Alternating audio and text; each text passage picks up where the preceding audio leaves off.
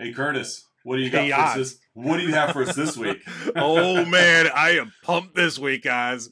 And to match that energy, I've got a 5-parter. Oh, I couldn't leave any of these out. We got Aliens meets Commando, crossed with Home Alone, featuring George of the Jungle, and you could make a stew out of that. We're covering 1987's Predator.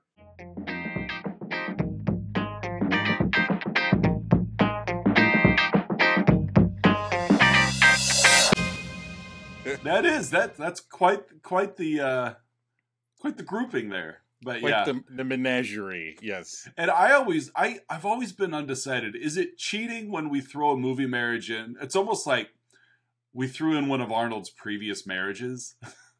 Eh.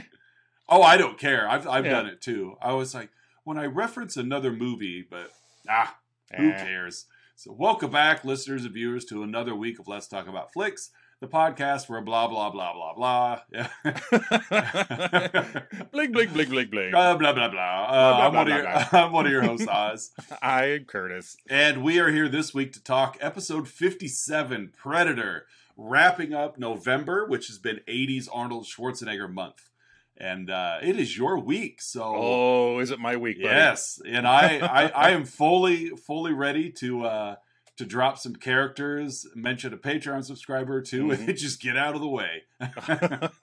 This Predator is, I can easily say, is within my top 10 all-time movies. I love this movie so much. My wife was asking last night, and I'm like, I'd put this probably Curtis's top 5. But yeah, I would say top 10 is easily safe, and I would be hard pressed to guess your other 9 in your top 10. I could probably guess a few of them, but oh well. Before we get rolling too far, we do want to give a shout out to Patreon subscribers Don S and Melissa L. Thank you once again for your patronage, and I'm looking forward to December 1st. What rolls over and that sweet coin rolls in. Yep, exactly. Gimme. Right. I could probably get two bottles of Pepsi with that sweet subscriber money. No, but thank you guys very much for your patronage. We really do appreciate it. And if you would like to donate and hear your name shouted from the rooftops, hit us up on the link below, and we would love to add you to our list. You know what? I'll just be straight honest. I would be perfectly fine if each week we just spent the first hour naming off Patreon subscribers. And then maybe we spend 30 seconds. Yeah. Ernest goes to camp, and then blah blah blah. 3, 2, 1. Yeah, 3, 2, 1. Eggs erroneous and Ernest. Jim Varney. Ew, and we'll see you guys next week. We'll see you. Our default movie in the hopper is Ernest Goes to Camp. Oh yeah. Well, yeah, when you hear Ernest Goes to Camp, it's the end of our podcast. Yes, we're saving that as the 57,000th episode. Yes. So all right, let's get into some characters. This is a short list of characters. It's you mentioned Aliens. If I were putting this together, I may have mentioned The Thing. Yes. Only because of the with the exception of with Anna, the extremely testosterone-driven cast. Yes. But we're going to start out with Man of the Month, Arnold Schwarzenegger himself playing Dutch. Yeah. The leader, I don't know what ranking he has. Every movie he seems to be like the highest ranking official. I think he's a major in this movie. Right. I'm surprised he hasn't just played president as commander-in-chief of the armed forces at some point. You know that all of these characters have full names? I did not know that. They don't list them on IMDb. They're on Wikipedia. Let me get that quick here. But I know... Don't steal it. I'll switch over. Okay. You've got the plot. You leave this alone. Hands off, Mikey. All right, here we go. So our cast is Arnold Schwarzenegger as Major Alan Dutch Schaefer. Alan. It's odd that they give them full names, considering that they don't ever use them. Mm-hmm. Carl Weathers as Al Dillon. Mm-hmm. That's Dutch's Vietnam War buddy, but he's now works for the CIA. Yep. Uh, He's a government spook. I'm gonna I'm gonna leave our female to last. Other soldiers, I guess you would say, Yes. in Dutch's regime are We are rescue crew. yeah, rescue crew. Rescue crew. We have Bill Duke playing Sergeant Mac Elliott. He's a machine gunner, and Blaine's friend. Blaine is played by former wrestler and Governor Jesse Ventura as Blaine Cooper. He's the heavy gunner. He's got the mini gun that just rattles off hundreds of rounds a minute. He calls old painless. Is Old painless. Old I was Pain. reading that they had to like really rig this gun to make it like operational for. Oh, I'm sure. Like normally they're mounted on helicopters. Yeah. And they had to slow it down to a third of its firing rate. I would, but knowing the size of Ventura, they probably didn't lighten the gun at all. He's probably that dude's massive. He's probably lugging around the real thing. We've got Jorge Pancho Ramirez, played by Richard Chavez. He's the explosive expert of the group, and boy, do we get some explosives. Shane Black, the radio operator, and he looks every bit the part of radio operator. He plays Rick Hawkins. He also wrote the script, didn't he? I think he didn't write it. Or he had a hand in it. He did like touch-ups and stuff. Yeah. And last but not least of our ragtag group of soldiers is Sonny Landham playing Billy Soul, the tracker and scout, and the most feared actor on the set. The studio had to hire a bodyguard for him, but not to keep him safe, to keep the other crew members safe from him. Right. It's like it's like a chaperone. It's like that scene at the opening of Batman Begins, where Bruce Wayne's beating up all those inmates, and then they drag him off to solitary for their protection, not for his. Others we see in here, we do have one female, Elpidia Carrillo as Ana Gonçalves. She's just there. She's the sole survivor because these men only know how to kill men, and she's the only female on the cast, so she gets to live. He didn't kill you because you weren't armed. We also see, excuse me, R.J. Armstrong as Major General Homer Phillips. Predator himself also playing a helicopter pilot, not in costume. The legs on, but no. Is like 7-footer Kevin Peter Hall. He's a big dude. Originally, they were going to go with Jean-Claude Van Damme, but that didn't work out because it's Jean-Claude Van Damme. Yes. And then we can't leave him out. Sven-Ole Thorsen. Oh, he was there. He plays a Soviet military advisor. In Sven-Ole Thorsen month. I didn't know he was in the movie, but knowing we talked about him, I did see him, and I was like, "Oh, there it is. There he is. Check mark." And then we can't forget the Peter Cullen, the gentleman responsible for the voice of the Predator. Yeah, and the voice of OG Optimus Prime. Oh, I didn't know that, but yeah. So, despite the fact that anytime we hear Predator actually articulate is just like he's like dubbing or cloning someone else's voice from memory. I don't think that's Peter Cullen. I think that was just Bill Duke's repeated lines. Yeah. But Peter Cullen gets to do all the grunts and laughing of Predator. And the clicks and I so love the sound of Predator. It adds so much to the character for sure. So that's it. That's our cast. There's a couple others. We've got a medic played by Franco Colombo. We've got my favorite guy, Henry Kingji, which is guerrilla soldier blown up in van. But I could go on and on. So, all right. Now this is my time to just step out of the way and let you lay the groundwork. Oh, I'm going to start by taking my shirt off, Oz. That's fair. That's fair. Okay, now that that's out of the way. Oh, God, again, I love this movie. As I mentioned before, this is easily top 10 in my all-time favorites. And the way I determine, like, my favorite movies, because it's like a lot of folks, you kind of separate your fun movies, your arts and entertainment, sort of. Like, you have your artsy movies, you know, like I'm a huge Blade Runner fan. That's one of my favorites. And Right. then you have your entertainment movies, you know, like a The Naked Gun, you know, Yeah. Oh, yeah. and I judge my all-time favorites on rewatchability. Oh, I do too. Which doesn't necessarily mean like it's the best movie I've ever seen. You know, like Citizen Kane, amazing movie, not going to be in my top 10 because it's not a movie I could just flip the channels and like, oh, Aliens is on, I'm going to watch this. Oh, Thor Ragnarok is on, I'm going to watch this. Oh, Predator's on, I'm going to watch this. Yeah, Flash Gordon is one of my top 4. Yeah, it's a terrible movie. But you I love it. I get excited every time it's on. And so Predator is up there on the list for me. And there's some nostalgia as well, which I'll get into in my 3-2-1s here as well. Well, you lost your family in the jungles to a predator. I did. It's, you know, we were in the hills in Nicaragua. I thought it was Valverde. Yeah, we were in Valverde. We were storming. What's this? Oh god, I'm blanking on the actor's name now. The president. Yeah.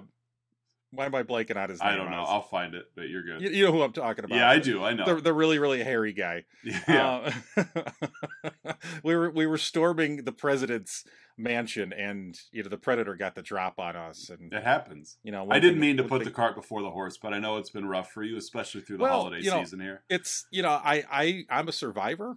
And, you are, and I, you know, Destiny's Child made I think they made their song about you, didn't they? They did. I mean, I thought so. You know, I licensed the story out to Destiny's Child. One thing leads to another, and you know, that's the man I am today. Because you dated Kelly Rowlands for like a month. Yeah, we dated for a hot minute. You know, it was, you know, we had a good time together, but you know, it just, you know, I like the fame, and she didn't. So yeah, I mean, that's why we found this podcast, and distance got between you two when she went to film Freddy versus Jason, and I mean, one thing led to another. It happens. Yeah, I mean, and she had a thing with Robert Englund, and that just drove a wedge between us. And dressed as Freddy, though, I heard she wasn't really into him when it was just Robert Englund. Yeah, it's like you keep that glove on. Mm-hmm. Yeah, I get it. It was. I remember a lot of long nights walking you through that process. So yeah, but I mean, it's just, you know, I grieve by telling the story, and the story I choose to tell is the narration of the movie Predator. And I grieve by listening to other people's grieving. I feel so bad. Yeah, I feel so bad that you feel so bad that you felt so bad. It's called empathy. It's empathy. That's the definition of empathy. Yeah, I feel bad when you feel bad. Yeah, that's exactly what it is. I feel so bad. What's wrong? She feels bad. I feel bad too. Anyway, Predator. So Predator. Now that you're all more emotionally fulfilled people, our viewers and listeners here. So we have an opening shot, Oz, and this is what I'm definitely going to come back to in the 3-2-1s. I better come up with another one then. Okay, just as a heads up, we have an opening shot. The first minute and 30 seconds.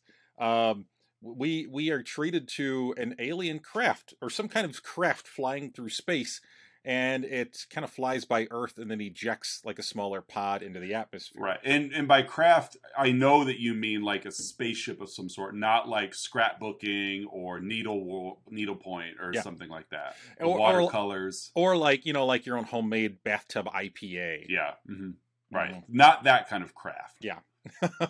Or the 1996 Teenage Witch movie. The craft. Yeah. We just see the VHS box just ejected out into the Earth's atmosphere. Oh no, craft! There goes Rabbit-Tootie. Yeah, and then after this scene, because again, I feel like we have to mention that. Yeah.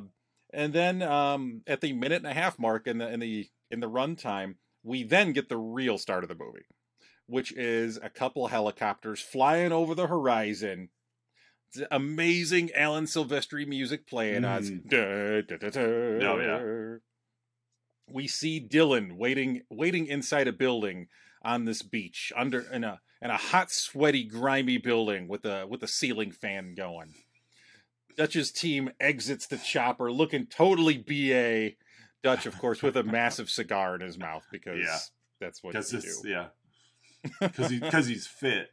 He is. So that's what fit people do is they chop cigars. Imagine how fast he would have taken down Predator if he wasn't a smoker.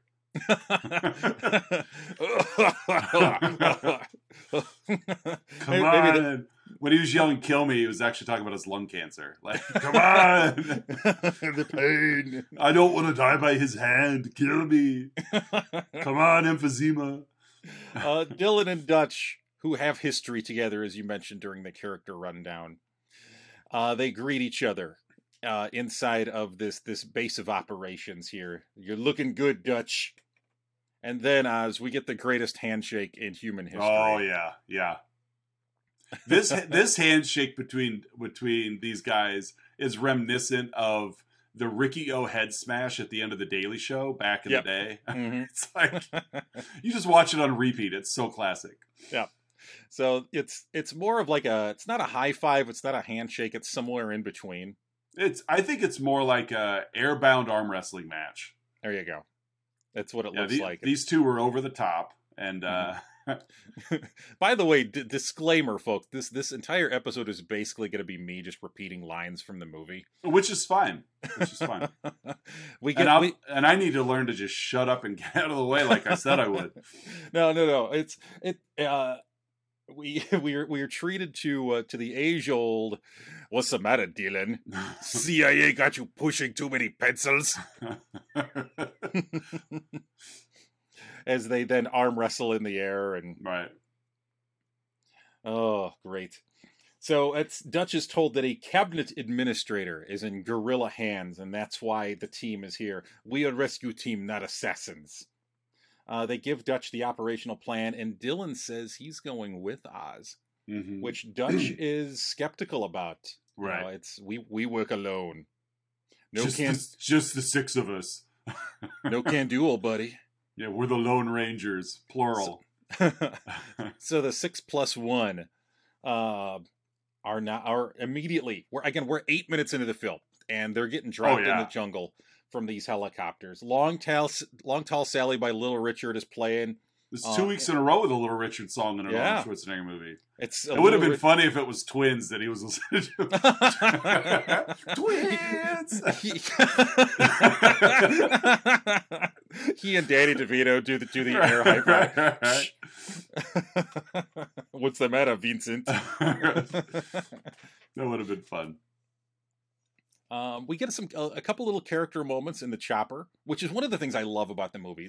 You get to know the team members. Like, yes, they are eventually expendable assets, but you do get to know just enough about the characters. Right. You care about the team. You can tell they care about each other. Yeah. They have a job to do. Right. And that takes precedent over everything else. But I love how this movie just it doesn't give their full backstory, and you don't need it, but you get enough about who they are, how they interact with their peers, with their colleagues, and I just love it. Like you get Blaine offering Mac chew, Blaine spits chew on Dylan's shoe. Yeah, just to kind of show him that he's not welcome here. Right. And it like you know, so many movies like this that get it wrong is they just treat the muscle like muscle. Yeah. You know, and this one is so well written to where you get a lot out of a little in scenes like this, and it really does humanize these guys and let them know that it's, you know, for them it's work. Yeah. You know, that these are all co-workers, and that's what they're doing is they're just going to work. Yeah. You're not wrong in how you frame it that way. Hawkins and Billy have a moment there, which I'm also going to circle back to in my 3-2-1 with a couple of the crude jokes that Hawkins makes there. But you've already listed two of your goods, so yeah, I've got like 27 possible goods. That's true. I'll handle the 2-1 of the show. You just do and not some other great quotes. You know, Pancho is giving Blaine a hard time for the chew. Blaine makes a joke, which I will come back to. Yeah. But then ends the joke with, "This stuff will make you a sexual tyrannosaurus, just like me." Right. With his short, stubby arms. Yeah. Again, you get the idea that the unit's been together. You know, they work well together. They respect each other. And then they reach the drop point. Never knew how much I missed this, Dutch. You never were that smart. Then they get dropped into the jungle. They rappel their way down on ropes. And then we get some great little tracking shots. I love the camera in this movie. A lot of the handheld stuff, and it tracks them like through the foliage, through the forest, right, through the tree branches. Yeah, the camera work, cinematography in this film is amazing as well.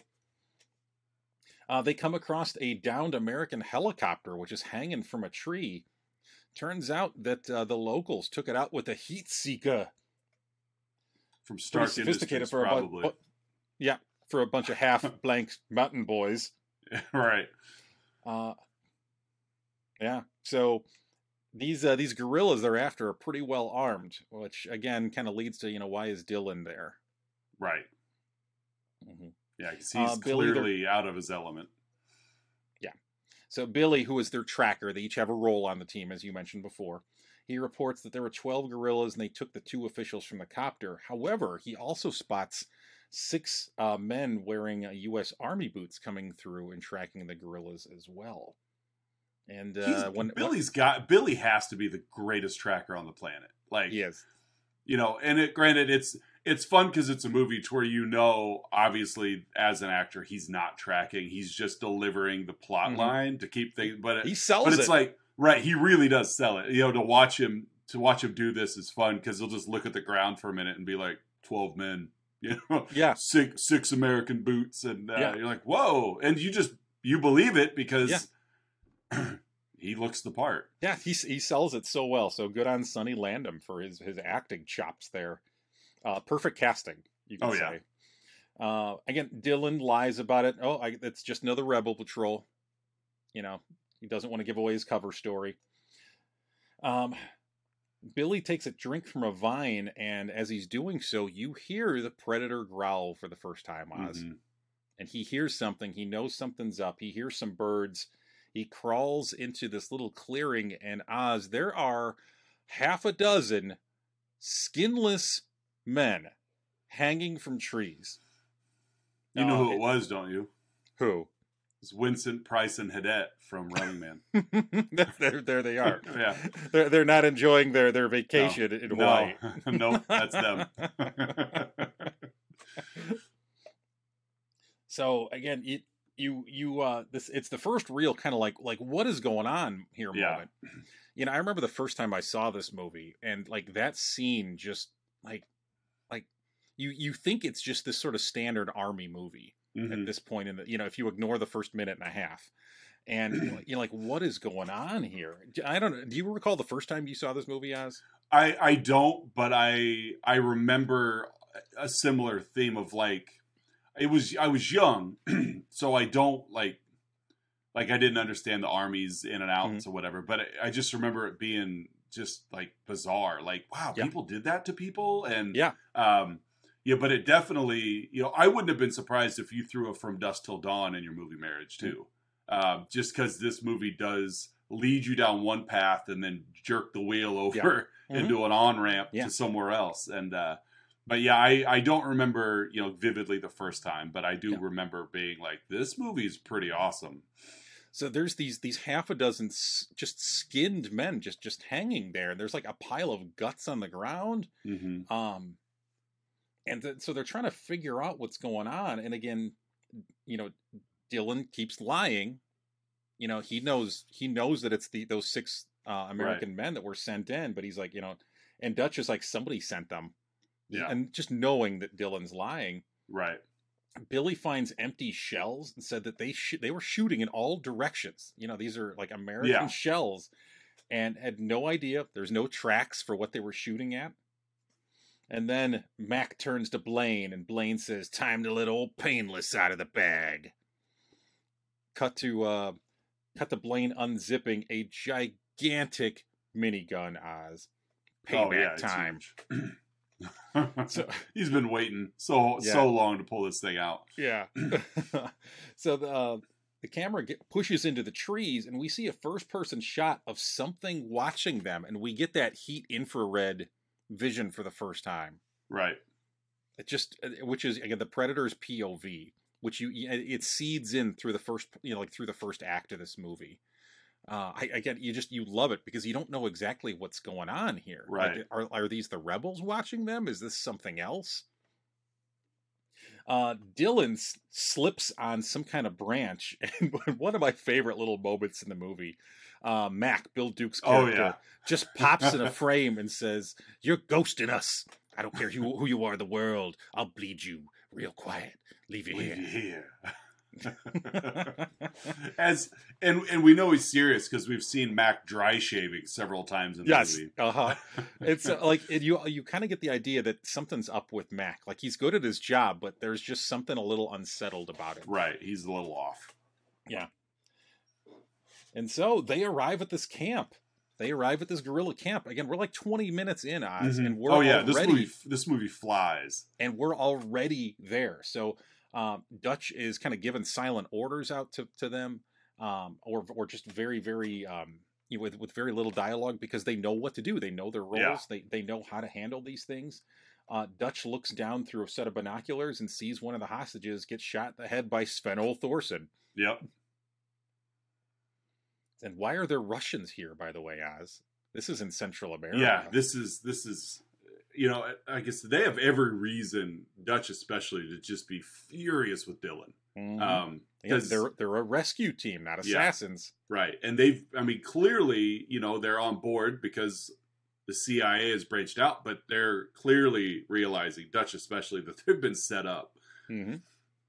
But they've got a job to do. They're there. Right. They've got to finish the job. And so he dispatches the other team members. They take out a couple of guards. Dutch sneaks into the camp, kind of along the edge. There's a truck there that has like the back wheels off, and they're using the engine to kind of run some kind of like a generator type thing. Yeah. And so he throws a bomb in the back of the truck, ends up pushing it forward into the camp on its front two wheels. And I love, like, it kind of gives her the reaction shot of a couple of the other team members, including Blaine, who says something I can't repeat here. You're right. It's just like, what is going on? And then this truck just explodes, and they're all like, okay, here we go. Because Dutch basically broke, I won't say broke character, but like broke his role. Like, everybody's got a job, but when he just kind of goes rogue to do this, like you just mentioned, 2 or 3 of them were like, what's he doing? You know, like, this is not what we do. Yeah. And then realizes, oh, it's party time. Yeah. So he like lifts this truck off of its blocks and just shoves it down a hill with this bomb in it. And it's such a great way to start this scene off. Yeah. And then we kind of get into the standard like action sequence here, very Commando-esque. Oh yeah. Where it's, Dutch and everybody cuts around to them taking out various guerrillas. Lots of guys doing the chicken dance as they're shot. Oh yeah. We get one of the great Schwarzenegger moments of all time when he throws a knife into a guy and it makes the barrel sound. Yeah. Barrel. Stick it around. Then he busts into like a hut, knock knock, and then shoots Sven-Ole Thorsen. Yeah. Poor Sven-Ole Thorsen. I was going to say the same thing. Poor Sven-Ole Thorsen. He's made a career out of getting killed by Arnold Schwarzenegger. So the hostages are all dead, and they're CIA, Oz. They're not cabinet administrators. And it's both Central American and Russian military there. So Dylan's kind of going through all this paperwork, and he's like, jackpot, like, we got these guys, we cracked them. And Dutch is just kind of standing there like you, like, how dare you? How dare you do this? And he finally, he go ahead. No, I was just saying, he just looking at him like, you POS, like, you used us. Yeah. And so he confronts them and says, you cooked up a story. You dropped the 6 of us in a meat grinder. My men are not expendable. Yeah, he was mad. Which you wonder if that's where the Expendables movie franchise kind of got its start from. Kind of launched. I could see it. It's like, what if we made a series of movies where the men were expendable? Yeah. And we brought in all the former action stars we could. Yeah. So it's it. Pancho and Blaine are trying to get into there's some kind of a couple of guys are dug in, and SOB's dug in like an Alabama tick. You're hit, you're bleeding, man. I ain't got time to bleed. You got time to duck. And Pancho then launches a grenade into this nest. Overhead, but it lands exactly where it's supposed to. Mm-hmm. Dutch knocks out a female in the camp, which turns out to be Anna. And Dylan wants to bring her with because she's got to she has to know their whole network. And Dutch is like, she's your baggage. Yeah. And then after that, they basically cleaned up this camp. The Predator's still watching them, Oz. Mm-hmm. So again, we get that another POV shot. Billy, find me a way out of this hole. And so Billy is tasked, as the tracker and, the guy who kind of makes their routes of like, there's a valley, but I wouldn't want to go through there. Like, well, that's the only way we got. So they have to go through this valley to get out of there, which is basically like the Predator's like hunting ground. Exactly. It's open season right through there. So Hawkins tells Billy another crude joke, and this time Billy laughs, Oz. And thankfully he laughed, so the Predator had something to record. And then we get that first moment of the Predator like recording these like audio snippets. I got a question for you. When you went Home Alone in your movie marriage, did you do Home Alone because of the booby trapping in the forest? Because you could have gone Home Alone 2 with the Walkman recorder. I didn't think of that. I was going to booby traps. Yeah. I figured you were, but yeah, I think both 1 and 2 would have fit because Predator basically recorded and used it to his advantage. Yeah. Well, and Donald Trump also had a cameo. In this movie as well. He well, there were Russian agents in the camp, so there you go. He was Sven Thorsson's stunt double. Right. Nice. Oh, so we get to them. They're going through the jungle, Oz, and the music's picking up. Mac and Blaine have a moment, and Blaine just says, "You lose it here, you're in a world of hurt," which is like, okay, somebody's gonna end up losing it. Oh yeah. Anna tries to escape. She kind of hits Dylan with like a branch, but Pancho stops her. They get into a clearing, and Billy's just kind of looking into the trees. He's spooked. Yeah. And what's got Billy so spooked? He's been acting squirrely all morning. That nose of his. Oh man, it's Pinocchio. I'm sorry that I'm like basically reciting the whole movie. No, it's fine. It's fine. It's one of those, and I was going through my own preparation process. Normally I have like a couple of pages of notes that I take when I'm watching movies. Yeah. I found that when we're doing movies that I love, I want to make sure that I'm representing them appropriately. Fair enough. And so I end up read the script. I have 6 pages of notes for this. Oh my gosh! I know it's a sickness, as it really is. But like I did the same thing with like Young Frankenstein. Right. Like all the movies that I really really love. I end up overdoing my notes on because I don't want to leave anything out of respect for the film. Christmas Prince. I had 12 pages of notes actually for the sequel. Christmas Prince 2. You almost lined up the director to be on the show, but I did. They were busy. He also has a history with Kelly Rowland as well. Yeah, that's your link. Yeah, there we go. We all have the same agent. Yeah. So Dutch goes to the clearing to talk to Billy, and he's like, "There's something in those trees." And you don't see anything. As the viewer, you don't see anything but trees. But then again, they even like zoom in, but there literally is nothing there, which really messes with your mind. Because I've seen this movie so many times, and even when I watched it this time and they zoomed in, I'm like, all right, I'm going to look. Is there really something out there? There's nothing out there. No, you don't see it, or at least you're not supposed to see it. Right. But again, then it flips, and you see the Predator's POV. He's looking right at them. Right. But they can't see him, and you, the viewer, can't see it, which is it just feels so unsettling, and I love it.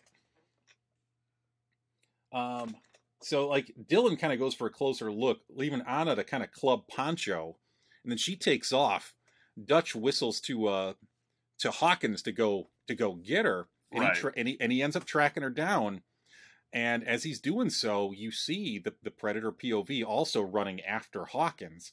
Mm-hmm. And so he grabs her, And as he grabs her and he's trying to kind of subdue her, Anna's eyes change and she sees something moving. And then while the camera's on her, you just hear Hawkins just shriek. Yeah. And you hear this like knife sound, and his blood just splatters all over her face. So he's gone. Hawkins is gone, Oz. Yeah. And then, gone. Like not laying over there. He's gone. Yes, he is dead. And so then you see this like, like the camouflaged predator just drag Hawkins's body, just dragging him by the foot into the brush.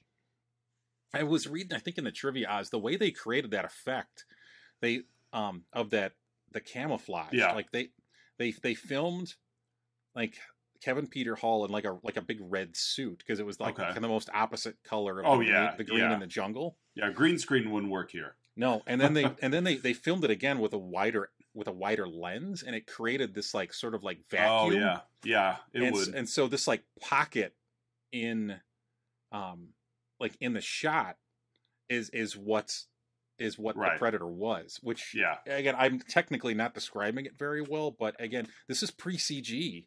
Oh yeah, it's very practical yet camera trickery. Yeah, but it just looks so awesome. Mm-hmm.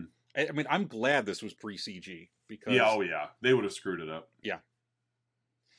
And so the others, they hear Hawkins, and so they run over and what's going on. Pancho gets there first. He kind of follows this blood trail, and then he doesn't find the body, but he finds a pile of organs. Mm-hmm. Like, you got to field dress your kill. Yeah. So, do you find Hawkins? I can't tell. It's so gross. Yeah. I mean, just that line delivery of like, these guys clearly they've seen things like, that murder and mayhem and death are not new to these guys, but they're out of their element here. Yeah. And Dutch just sees Pancho's reaction. So he gives his team an order, like spread out 50 meters, sweep pattern, we're going to find Hawkins's body. And so they're looking around, and it cuts over to Blaine, and Blaine's got his giant minigun out, and he hears something rustling, and it turns up it's like a small rodent, like a porcupine or something like that. Yeah. And then there's a little moment where some kind of blood or like liquid splatters on Blaine, and I never knew what it was, and I finally found kind of an answer, I think in the trivia as I was reading and doing the research. Because before he gets drilled with a plasma cannon, something else hits him and kind of stuns him. Okay. So supposedly the Predator threw like a small spear or something at him, and it kind of winged him. Oh, okay. I always wondered what that was too. Yeah. Because he doesn't get hit. Yeah. Like we like you mentioned, we see the blood splatter, but we don't see what caused it. But he's also not dead yet. So he's just kind of staggered. Like something hits him, kind of wings him, and kind of staggers him. And then he kind of turns around, and the Predator just drills him through the chest with this shoulder-mounted plasma cannon, which we have not seen yet in the movie. So just this blue energy ball just bores its way through him. And then Mac kind of sees Blaine fall, and then sees the camouflage Predator, whose eyes glow yellow, and then he takes off into the jungle. Right. Mac picks up Blaine's minigun and just starts mowing into the jungle. Oh, yeah. It's deforestation at its finest. Yeah. The others run up and just respond to Mac, and so everybody's just firing into the jungle. Yeah. Just capping off round after round, clip after clip. Pancho's firing his grenade launcher. They hit nothing. Right. Nothing, Oz.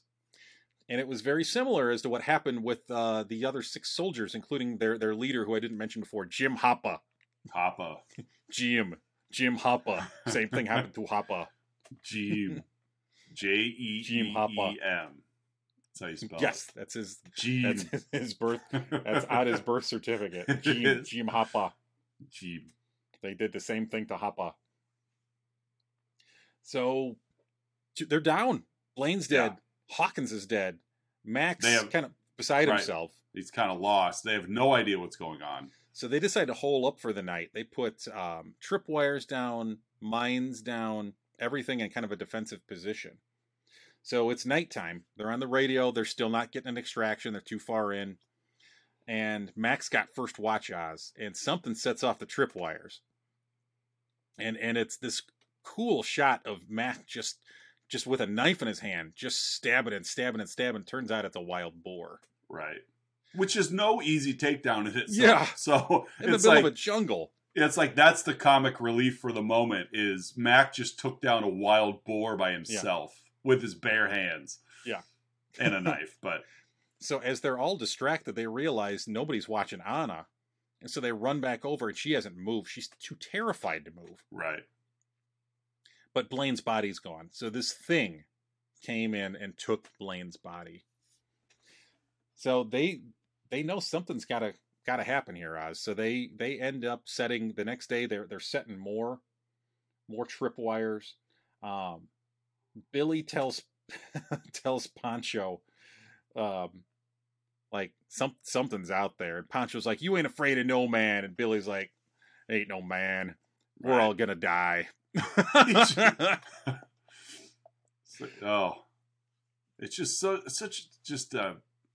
just miserable. Like they shouldn't be there. They know they shouldn't be there, but they're there, and now they're completely outmatched. Yeah. And they don't know by what, and they're just the reality is setting in of like this is not going to end well for us. Yeah. Well, and they trust Billy enough to know that something's off. Right, yeah. Like Dylan's the only one who's like, it's a couple of guys running around. Yeah, but he doesn't have any idea what's going on. But he's not part of the team. He's the one that put him there in the first place. Yeah. And so they end up, we make a stand now where there'll be no one to get to the chopper. This thing is hunting us. And Dutch finally confronts Anna. Like, what did you see? Asks her in English. And she finally says, so she has been able to speak English this whole time. Like she says, like the jungle came alive. Mm-hmm. You know, it changes colors like the chameleon. And it turned to which Dylan's like, "Ain't no lizard." Yeah. Like he took her. He took her literally, like a chameleon did all this. Like, what a dope. And Dutch cuts her binds. Said this thing is hunting us, all of us. Right. We make a stand now. And so together, with Anna helping them, because she's basically an ad hoc member of the team now, they set up like these traps for it. You know, we got to catch this thing, otherwise we're not going to make it out of here. Right. And so we get the moment where like everyone's shirtless and greasy and sweaty, and they're like setting these traps. And finally, Dutch tells Dylan, like, "You gonna help or not?" And it cuts immediately to like shirtless Carl Weathers. Apparently, fun. I'll take my shirt off. Yeah. Apparently, during the shoot, Oz, they basically set up like a gym there. Uh-huh. And at like 4:00 in the morning, they would all go work out together, like Weathers and Schwarzenegger and Ventura and Sonny Landham. And it was just this like hyper masculine, hyper macho. Had to have been. Yeah, and these guys are just enormous. Mm-hmm. And so they got these traps set up, and so they kind of take their positions, kind of in the brush next to this clearing. Mac keeps with he's dry shaving his face with his razor. Anna tells a story from her childhood about, we began finding our men without their skin, sometimes much worse. The demon who makes trophies of men. Dips them in gold and puts them on top of the trophy. Like you're going to be in a bowling stance, and mounts on the front of the hood of the car. Exactly.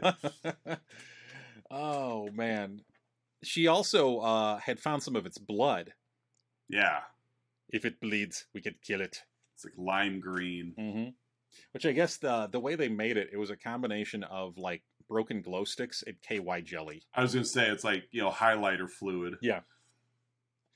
So they got this trap set, and Dylan says, "What are you going to try next? Cheese?" Because it's not coming. Right. And so Dutch just walks out. He just walks into this clearing trying to lure it out, and nothing happens, and he kind of lets his guard down, and then it immediately gets snapped up in this giant net. And it's just hissing. It's just like hissing and like snarling. And it just starts firing its plasma cannon everywhere to get loose. It knocks it knocks a log into Pancho, basically like breaking all of his ribs. Oh yeah. So he's not dead, but he's in bad shape, Oz. Yeah. It gets loose, and Mac, who's kind of gone off the deep end because his best friend Blaine's dead, just runs after it. It's just screaming. Dutch says, I'm going to go after him, and Dylan's like, no, we each got a score to settle. It's not your style, Dylan. So Mac and Dylan are going after it, while Dutch and Anna and Pancho are trying to make their escape to the chopper. So Mac's just going off the deep end. He's reciting lines from Long Tall Sally. He's like singing to the Predator. Yeah. I'm going to have you some fun. I'm going to have you some fun. Bill Duke is so awesome. Yeah, he is. Again, you could question the macho-ness of this movie, but like they got the actors down. Oh, absolutely. Yeah. Perfect casting for this movie. Yeah. So Dylan catches up with Mac. Mac has spotted it, and over here. Right. He gets Dylan by himself. And we've heard the Predator mimic voices so far. And so this part had slipped my mind when I was watching it for the show, and I thought, because I'm like Predator's trying to lure, trick Dylan out, and like you really were, because we just saw Mac just gone, like mentally he's snapped, and so I thought for sure, because again, like I mentioned, this part slipped my mind, so I'm like, oh, because I remember how Dylan died. Spoiler alert. But I couldn't remember like the timing of it, and so I thought this was it. But Dylan's sneaking through the brush, and he hears Mac's voice over here. And again, you don't know if it's Mac, you don't know if it's the Predator, right? And then a hand covers Dylan's mouth and kind of pulls him in, and it's Mac. It's like, look out there, past them trees, and he sees it, and they both see it, and Dylan's like, I see it. It's there. Dylan finally believes. Yeah. And so they both see it, and they come up with a plan. Mac's gonna go like do kind of a frontal assault, and Dylan's gonna go sneak around behind it and kind of flush it towards Mac.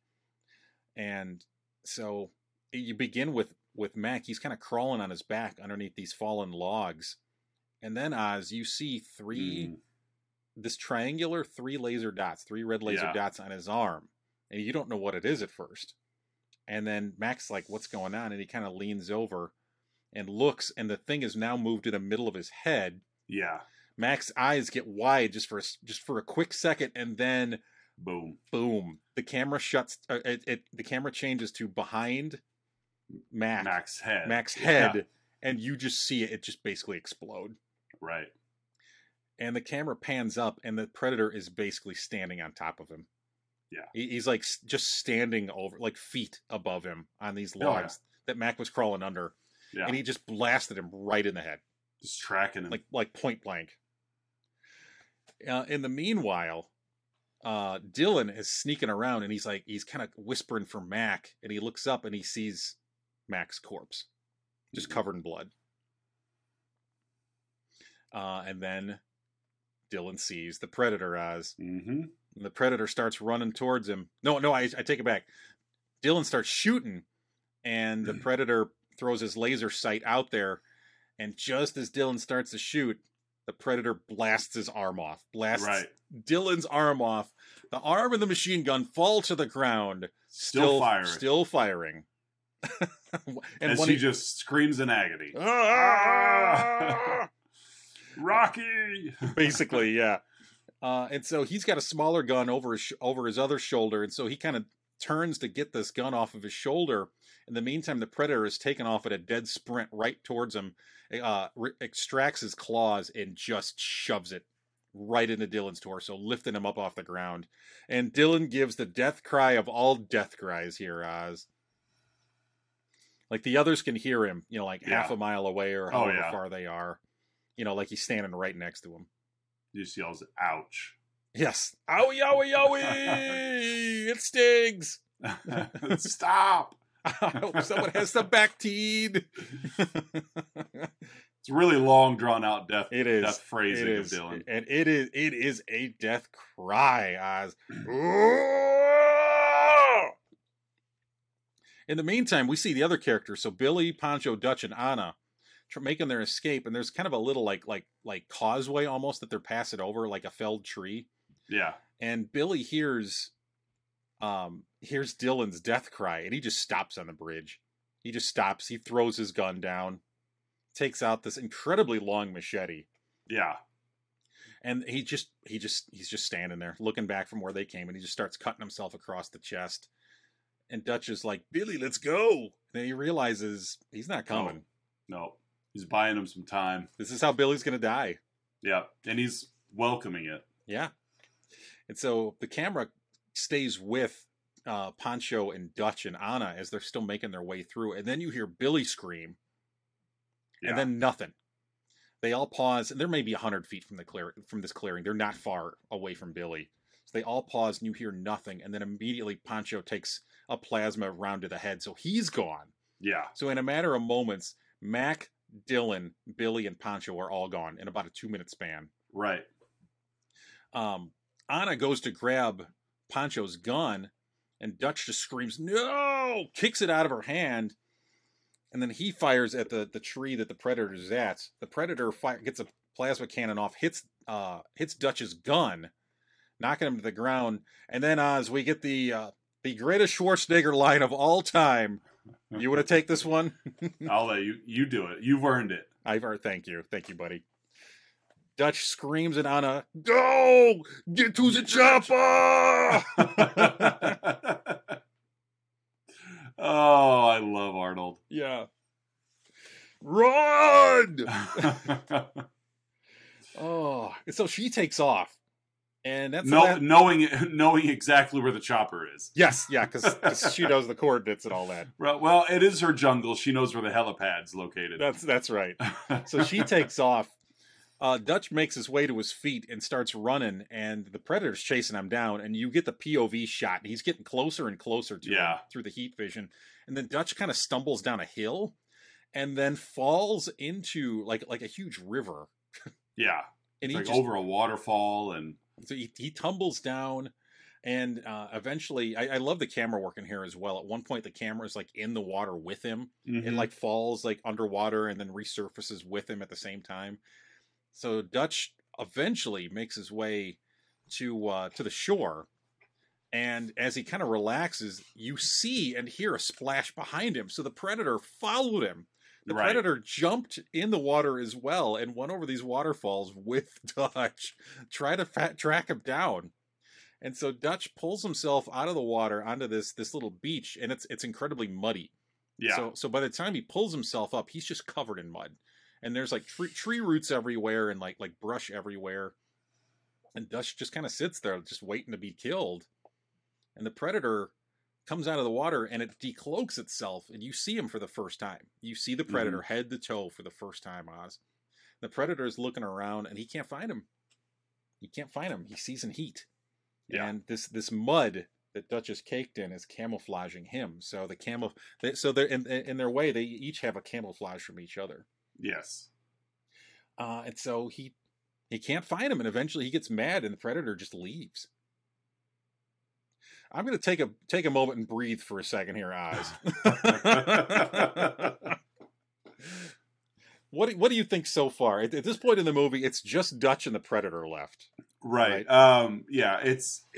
This is the mano a mano. Yeah. This is your main event at WrestleMania. Yes. This is what we've been building towards the whole movie. And so this is where Dutch is clearly the smartest person in this movie. Yeah. And this is where he immediately realizes how the Predator can track how he does.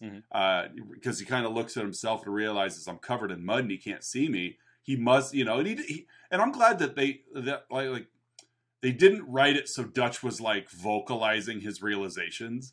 He just kind of, you could tell he internalized that it's got to be the mud. Like, he can't see me. It's got to be some heat related. And so that's what he's going to do. He stays covered in mud to hide his body temperature basically.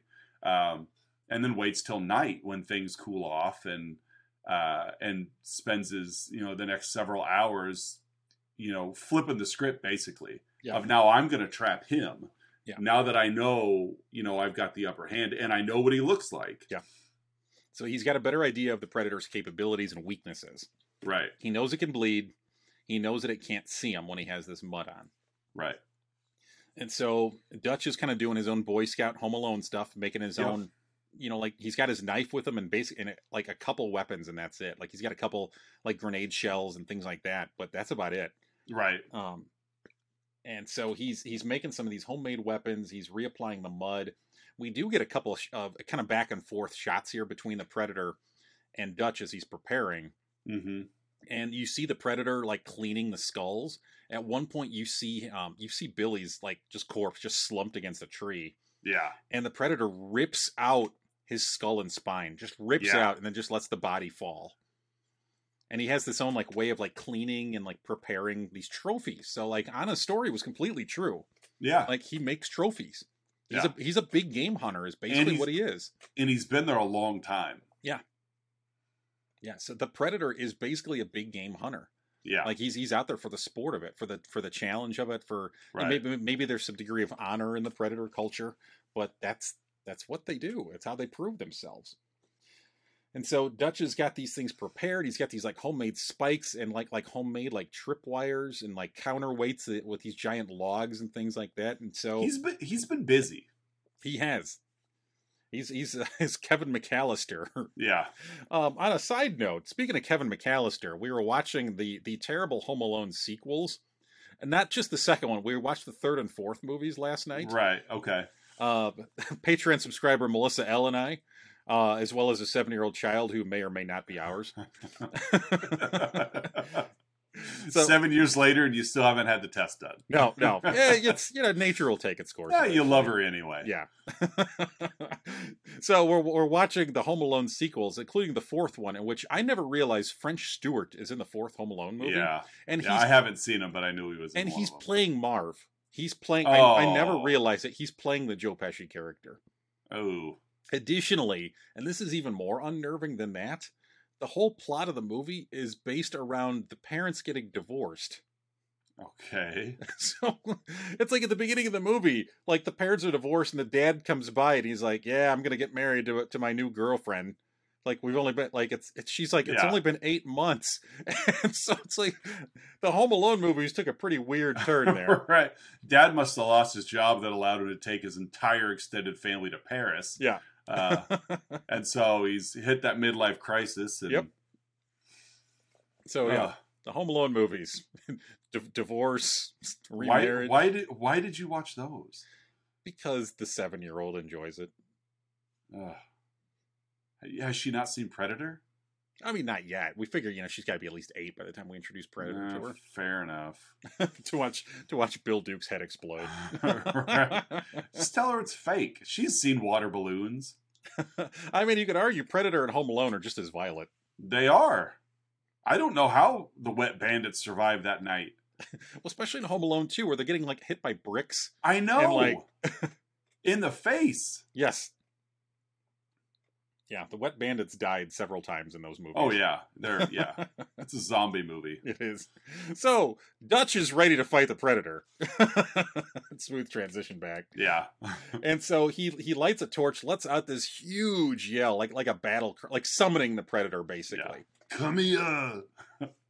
I'm over here. Climbs up. He's got these homemade weapons. Climbs up a tree. So he's basically like looking down in this giant, like bonfire that he's lit to try to lure the Predator to this clearing. He's got spears. He made a bow and arrow. He's got a couple like little like bombs that he made. The Predator comes in and walks right by Dutch in the tree. So he's camouflaged. They're both camouflaged. Yeah, right. But he literally lands in the same tree as Dutch is in and just misses him by inches. Misses touching him by inches. The Predator ends up in the clearing below. Dutch fires like a little bomb from his bow and arrow that he made that kind of wings the Predator. And the Predator starts just shooting randomly up in the trees, kind of similar to before. Oh yeah, they've really flipped the script. The tables turned here, yeah. So instead of these Green Berets firing randomly into the jungle, it's now the Predator firing randomly up into these trees. So he finally knocks Dutch down. And then they kind of go back and forth trying to hunt each other, trying to outwit each other here. Mm-hmm. You know, Dutch throws a spear at him and kind of wings him there. The Predator kind of lures Dutch, uses his own blood to kind of lure Dutch into almost like a little cave, almost to kind of trap him. Dutch gets out of it, ends up getting knocked in the water, washing off all of his camouflage mud. Yeah. And as he's for the second time crawling out of the water, this time the Predator's there waiting for him. Yeah. Dutch kind of pulls himself up using like a log, and the Predator, who has these two giant spikes, kind of, you know, Wolverine-esque, only minus the middle one. Yeah. Kind of like X-23 from Logan. Yeah. Uses the two spikes on his hand, puts them, you know, right alongside Dutch's head. He's toying with him. Yeah. Picks him up by the neck. He kind of looks him up and down, and then he drops Dutch. And then Oz, the Predator, takes off his mask, takes off his plasma cannon. He wants to get a good look at him. Yeah, he realizes we're going to do this hand-to-hand style. So the Predator's been wearing this mask the whole time. It has like the tech built into it and everything. And the Predator, oh man, he's some kind of monster. Stan Winston was hired kind of late in the game to do the monster suit for this. And as the story goes, he kind of introduced some of the initial concept art to James Cameron, of all people. Okay. And Cameron was like, I've never seen a movie monster with mandibles. And so that's where the kind of open jaw. Yeah. It was actually Jim Cameron's idea, of all things. Yeah. And so this huge beast, towers over Schwarzenegger. You know, they have this knockdown fight, and the Predator just taking it to him. He's just beating the tar out of Dutch. He's just again, not even, you can tell he's not even giving full effort. I mean, he's just, Dutch is trying to survive, and the Predator's just, again, still just kind of toying with him. Yeah. And eventually Dutch crawls his way to this area where he laid these traps. You know, there's this sort of like tripwire. It's like a big stick that's like serving as a tripwire. And so he's trying to lure the Predator in here, because if this thing gets knocked out, it's going to trigger these spikes that'll come crashing down. Predator doesn't take the bait. And Oz, No. I will let you take this one. How does Dutch try to lure the Predator in? He just tells him, "Come on, I'm right here. Kill me. Come on." Like, I mean, just going way overboard. Yeah. Which again, the Predator is also intelligent. I mean, yeah. You know, in a survival, you know, like hunting kind of sense, that he realizes, you know, quickly, wait a minute here, like, you've been trying to get away from me and survive, and now you want me to come to you? Something's up here. And then he discovers the tripwire log and just steps over it. Yeah. And which Schwarzenegger, Dutch just like, you see the look in his eyes of like, oh no. Yeah. And he knows it's done at this point, right? Yeah. Yeah. So the Predator walks around it. Yeah. As you said, Schwarzenegger's just basically at this point just resigned to his death. But he looks up, and this huge log that he used as a counterweight to trigger these spikes, the Predator ends up standing right under it. So Schwarzenegger kicks out the trip, and this giant log falls directly on the Predator. You know, this thing was suspended 50 feet in the air. Right. Knocks him down and mortally wounds him. Yeah. He starts moving again. Schwarzenegger hears him. He picks up a rock to go to kind of crush him, and he sees the Predator's done. Right. He's not dead yet, but he's bleeding. He's coughing. He's spitting up his highlighter blood. Yeah. What are you? And the Predator just repeats it back to him. Right. And using a few different words. You won ugly. Yeah. Semi-trucker, I think is what he said. Yes, I think that's exactly what he said. And as Dutch is trying to kind of make sense of this, the Predator goes to his little wrist gauntlet and sets off some kind of device that's speeding up and making these sort of alien symbols on it. Mm-hmm. And he starts laughing. The Predator starts laughing, Oz. Yeah. As Dutch starts sprinting away, like something's going on here. So he runs away, and he sets off like this small nuclear bomb. Oh yeah. He's got the last laugh. Yeah, literally. As Dutch dives away. We then cut to the helicopter. They're putting out a fire at the helicopter because it was jostled in the air from this explosion. and they pick up Dutch. Anna's there. She's safe. The general's on there. Kevin Peter Hall, as you mentioned, who plays the Predator, is the pilot. Right. So he gets a little moment out of the suit. And they pick him up. And the last scene we have is them in the helicopter with Dutch just kind of staring like semi-catatonic off into the distance. Yeah, just like, how did I survive this? And that's it. That's it, Oz. That is the Predator. We get a fun little title card sequence here at the end as well. With I love these, but like the little vignettes of each character, like in character, like looking at the camera, or like Mac has his like flask out, and he like offers a flask to the camera. Like it's just it's like we just watched the stage play, and they're all taking a bow, basically. And I love it. You know, like except for Dutch. Like Blaine like spits his chew out and then smiles at the camera. Right. What's his name? Shane Black's character Hawkins is like reading like a Sergeant Rock like comic book. Yeah. It's almost like it's almost like they're all looking at us like, don't worry guys, we're fine. This was just a movie. We're not really dead. And then Dutch is just a freeze frame. Like from the movie. You don't even get Schwarzenegger's like, nah, I'm out. I'm not doing that. So it was fun though. I really enjoyed it. Yeah, I thought that was a fun little coda at the end of it. So that, my friend, is 1987's John McTiernan directed. Oh, he did such a great job with this. Yes, Predator. He did. Oh, love this movie so much, Oz. At this point, my friend, we give the film we've been talking about our own unique rating. Oz, how would you rate Predator? I'd give this one 10 skinned bodies. 10 skin bodies? Mm-hmm. Have fun finding your image for that. I got it. Yeah. 10 skin bodies. Yep. I'm going to give this film 1 million. Get to the choppers! That's how much I love this movie. 1 million. Get to the choppers. It is a great one for sure. Next up, folks, we've got Outside Insight, in which Oz and I have scoured the interwebs looking for unprofessional reviews of the movie in question. We find one for yucks, and we share those yucks with you. Oz, what is your Outside Insight for Predator? I've got a 4-star review from Matt Singer on Letterboxd, and he says, "Me taking my family to the mall the day after Christmas. We move, 5 meters spread, no sound. Me when the trip to the in-laws is going badly. So you cooked up a story and dropped the 6 of us in a meat grinder. Nice. Me to my daughter when she says she's too sick for school, then spends the whole day bouncing in bed screaming, you set us up. It was BS, all of it. Predator forever." Nice. I love it. I figured you would. How about you? Mine is a 1 out of 10 star review from the Internet Movie Database. This one comes from MJ Peacock from November of 2019, so 3 years ago as of the time of this recording. Okay. No idea where these 10-star reviews are coming from, because this film is pure dross from beginning to end. Predictable, simplistic plot, atrocious dialogue, and dodgy acting. Was an almighty endurance test to actually sit through the whole thing.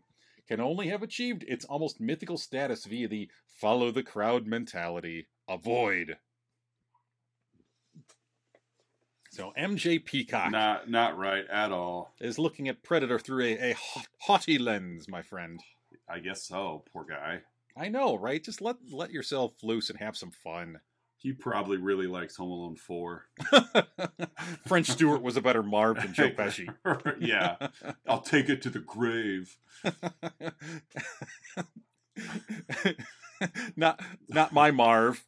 Hashtag not my Marv, Joe Pesci. Not my Marv. Not my Marv. French Stewart. All the way. All right. Oh, boy. At this point in the show, folks, is the moment you've all been waiting for, our signature segment. The 3, 2, 1s, in which Oz and I each share 3 goods, 2 bads, and 1 about the movie in question, in this case 1987's John McTiernan and Arnold Schwarzenegger-driven Predator. Oz, what are your 3 goods? This is actually a believable Arnold might not win matchup. Like, just based on size. Granted, they had to go outside of the planet to find, but still, like, in all sense and purposes, like, we've seen Arnold dispatch a lot of the people that he was teamed up with. We've seen him defeat Bill Duke in Commando. Mhm. We know he would have defeated Jesse Ventura in Running Man. So a lot of these people in previous movies have not been, they've not been Arnold's equal. But to watch one thing like destroy the entire party, this is the first Mhm. Arnold might not win matchup. Yeah. And in a believable sense. So there's my first good. My second is I love how Arnold's tactical strategy is to just always home alone the environment. Yeah. They kind of do it to get the rebels. He does it, not once, Mhm. but they really do it twice to the Predator, setting nets and tripwires, and so like that's their Green Beret strategy for everything is let's just booby trap the place. And my third, I really like the dirtiness and grittiness of the Predator and his equipment. Yeah. It just he lives in the jungle. He does this for sport, and it's just everything's gritty. It's yes, he's from an alien planet, but he's not coming in. He doesn't get like the Star Wars treatment where everything's shiny and advanced. It's just this is just his hunting ground, and this is what he does. So those are my three goods. What about you? And I'll tack that on just because I've got so many possible goods. Just like the design of the character and right, and even like there's enough lore. Like he's been there for a while. Anna said when I was a little girl, and you're guessing she's maybe early 20s or so. Right. We would find our men skinned, sometimes worse. So like he's been there for a while doing this. But as a hunter, that's what he's doing. He's hunting. Mm-hmm. He easily could have wiped out the entire population, but that's not the sport he does. Yeah.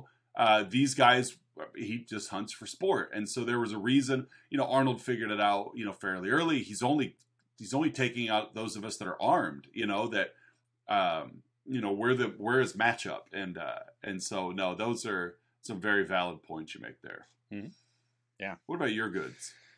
Oh, my goods. Oh God, there's so many possibilities. I'm going to start with just the relationships between the characters. Again, you don't get this deep dive into their histories, but you don't need to. But you get just enough. Right. You can tell Dutch and Dillon have a history. You can tell that Blaine and Mac have a history. The Hawkins trying to kind of buddy up to Billy over the course of the film. Like again, just the character moments, and like everybody has one. Yeah. Even like Pancho and Blaine as well. Like it's the performances are great. The characters are well written. Just enough to give them their own uniqueness, which again kind of goes to like the little vignettes at the end.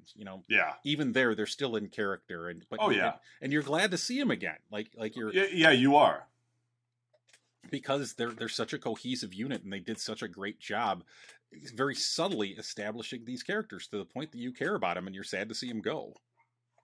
My second one will be the music. Oh, the music in this movie is so amazing, Oz. I almost put that in there too. Yeah, it fits every scene, and it's I can't really go much further than that, but it's perfect. Yeah, the score of this movie is really good. Yeah, Alan Silvestri did this. I think it was one of his earlier films, and it's just great. It adds to the claustrophobic sense of the film. It adds to the tension of it, and it's just so seamless. With the effects and the cinematography as well. It's just great. And then the last one, my last good, Oz. I was introduced to this movie by, of all people, my mother. So I have a very fond memories of watching this movie with my mom. That's awesome. I wouldn't have guessed your mom. And I was probably like 10ish or so, so a couple years after it came out, on like Showtime or whatever the one premium channel we had was, and we saw it on there. We recorded it from there, and so I have very fun memories of watching this with my mom, and my mom has a thing for gigantic men. So like the scene of Dutch near the beginning, like crawling down towards the camp, the camera kind of follows him, and like his butt's right in the camera, and she really enjoyed that. That explains your dad too. I could see it. Yep. Yeah, she also has a thing for Sonny Landham. So yeah, she likes her big macho men, and it was fun to watch that with her and kind of watch her like like reveal little parts of herself as Yeah. she was watching it, and I'll never forget like the moment where the Predator towards the end where he unmasked himself, like he starts Hmm. letting off those like those air Oh, hoses, the little and gaskets she like just grabs my wrist and goes, "Hold on, Kurt," and You're and so picking she's your like on the nose. edge of her seat, yeah, and so it's like she's on the edge of her seat, like enjoying this moment with me, and it was That's just I don't know, awesome. I just have these very fond memories of watching of all movies to enjoy with your mother as a Predator. kid. Yeah, Predator. that's awesome. Yeah, so there's that. So Oz, what are your two bads? My first one is showing the spaceship at the beginning of the movie. Yep. Really, Mhm. I think it really foretold the eventual plot twist. Yeah. If you could call it a plot twist, but I think they really showed their hand on that one. Especially in repeat viewings. If you watch Yeah. it the first time, you might not be, but there's certain movies where showing a spaceship ahead of time isn't a big deal. There's a whole opening scene of Night of the Creeps that takes place with aliens on a spaceship speaking just gibberish. Mhm. But the events of that preface really explains the backstory to the rest of the movie of Night of the Creeps. This one, I think it just jumps the gun. And so that's my first bad is just the showing of the spaceship, the showing the discharge of whatever's coming to planet Earth. We don't know the timeline on when it's landing, but it was enough that it was like, there's going to be something alien in this movie somewhere. And my second is, I get it. As an actor, you've got to have your little trademark, but this movie really didn't allow the space for Arnold and his quipping. It just didn't really fit his character here. He was very serious all the time, but then when he has a chance to stick around or knock knock, it's like, Yeah. like the couple of things that, like what he said, what he says to the Predator, that you're one ugly blankety blank, like that to me wasn't a quipping. That was just a reaction. But his like look into the camera, almost like he's winking at us. It's like, it doesn't fit Dutch. And for me, that was just a bit much. Sure. Like, Arnold doesn't have to do this in every movie. Sure. I admit I enjoyed those lines, but I'm glad that they occurred during that sequence of the movie, Yeah, and yeah. not when they were actually going up against the Predator. Oh yeah, they definitely happened in scenes where they were still in control, which was good. But it still was enough that I'm like, you're the leader of this TAC force, and you're still finding time to, like, you're lucky that they didn't have a gun pulled on the door when you opened up, and to drop your quick knock knock, like, so those little things, and again, I was searching for bads, so that was one. Yeah, and again, I don't disagree with you on that. That doesn't mean I don't enjoy the lines in this movie. Oh right, yeah. But I completely understand, how that could be framed as a bad, especially in this movie and that with that character. I could have said the same thing in Running Man too. Like, you're literally trying to survive, and you're still finding time to drop your little one-liners. He went from Sub-Zero to Plane Zero. At least that one they did survive. But like when he's trying to get Dynamo and hey light bulb, hey lighthead, like they're lame already, and like these guys are trying to murder you. Yes, and they have the advantage. So, what are your bads? My bads, I'm going to start with just the homophobic and misogynistic language. Oh, yeah. Again, it's as much as I love this movie, there's just a couple moments where it's like, oh, come on, I don't want a reason to not like this movie. And there's a couple little moments in there where it's like, you could have established the Hawkins character in other ways. Like, there's other ways you can make crude jokes without having to go there and be misogynistic. And there's a line that Blaine says, that Jesse Ventura says, that's homophobic. It's like, come on, there's ways to get those characters across and get those points across without having to resort to using certain words or certain language. I agree. Like, come on, be better. I don't want to not like this movie, and those are things that just make it a little less than perfect. My Right. other bad, and it's a little moment in this movie that always bothered me, and it's kind of similar to one of my bads from The Running Man. Again, bringing that. It's funny you brought that up. A couple of weeks ago, when one of my bads for The Running Man was toward the end when they're plotting with the with these like resistance. rebels. Yeah, with the resistance, and they just showed the deep fake video of Schwarzenegger's of Ben Richards dying, and then he's so and then mad they just forgot about him. Yeah, and he's so mad that he lightly wraps his hand on a metal file cabinet. Darn that Killian! It's like, and so it's kind of the same in this where it's towards the end, and the Predator is near the campfire, and Schwarzenegger takes out his bow and arrow. And he used some of his remaining explosives to make like an arrow that has an explosive tip on it, and he fires it down at the Predator, and it just kind of like bleh, out of the arrow. Yeah, like earlier, they showed him practicing the arrow, and or the bow, and he shot it, and it made like the boing, like the arrow sound to show how strong the bow is. But then he uses the bow against the Predator, and the arrow just like. It I never noticed. It's like if someone kind of like does like a forearm throw with a ball, just kind of like that's the equivalent of this arrow coming out of this bow. And that always bothered me.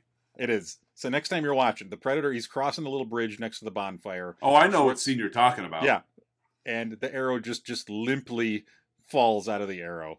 Right. Like he could have thrown it harder. So, yeah, those are my two bads. What about your Well, I got to come up with a new one. I've always wondered, and because you answered it, I've always wondered why Arnold did not get blown apart when he got shot by the Predator.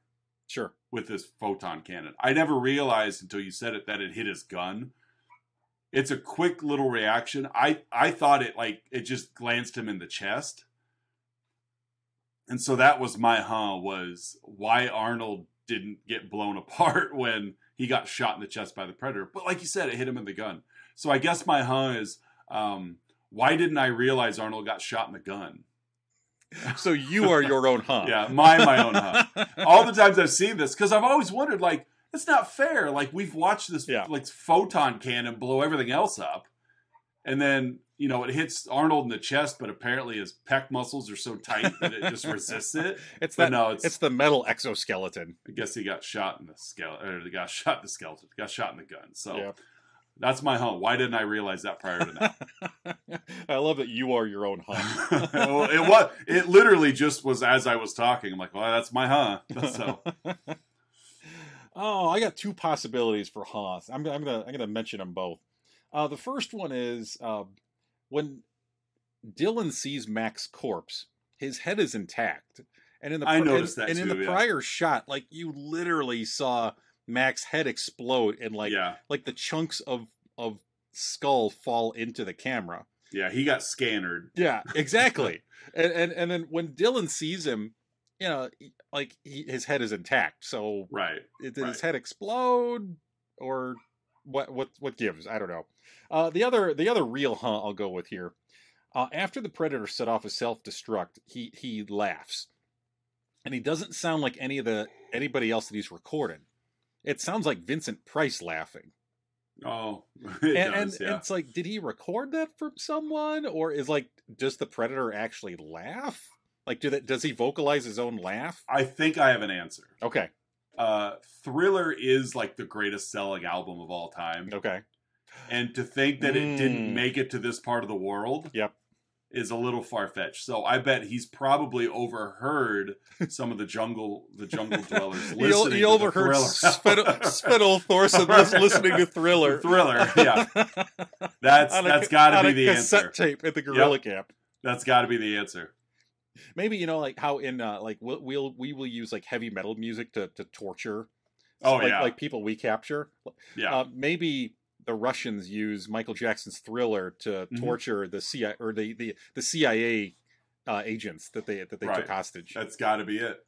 So that's why he sounds like Vincent Price. Okay, that sells it. I mean, I'm glad you had two Huns because we cleared up one. Yeah. Thank you for clearing that up for you. It checks every box, makes complete sense. Well, hey Oz, we just wrapped up 80s Schwarzenegger month. Wow, did. what a month that was. It was a good month. A very good month. Started with Conan the Barbarian.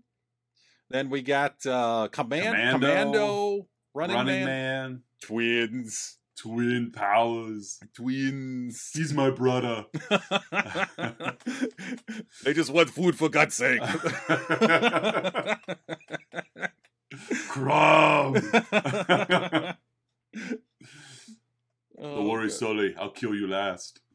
I lied. Well, we need to segue to a new month. We do need to segue to a new month. And we're What's closing the big- November. Yes, we are closing November and we are headed into December. And aside from you and I both having a birthday, what is the other big holiday in December? Boxing Day. Boxing Day. Yep. Some people do celebrate Christmas, and so we want to recognize our minority listeners that celebrate Christmas.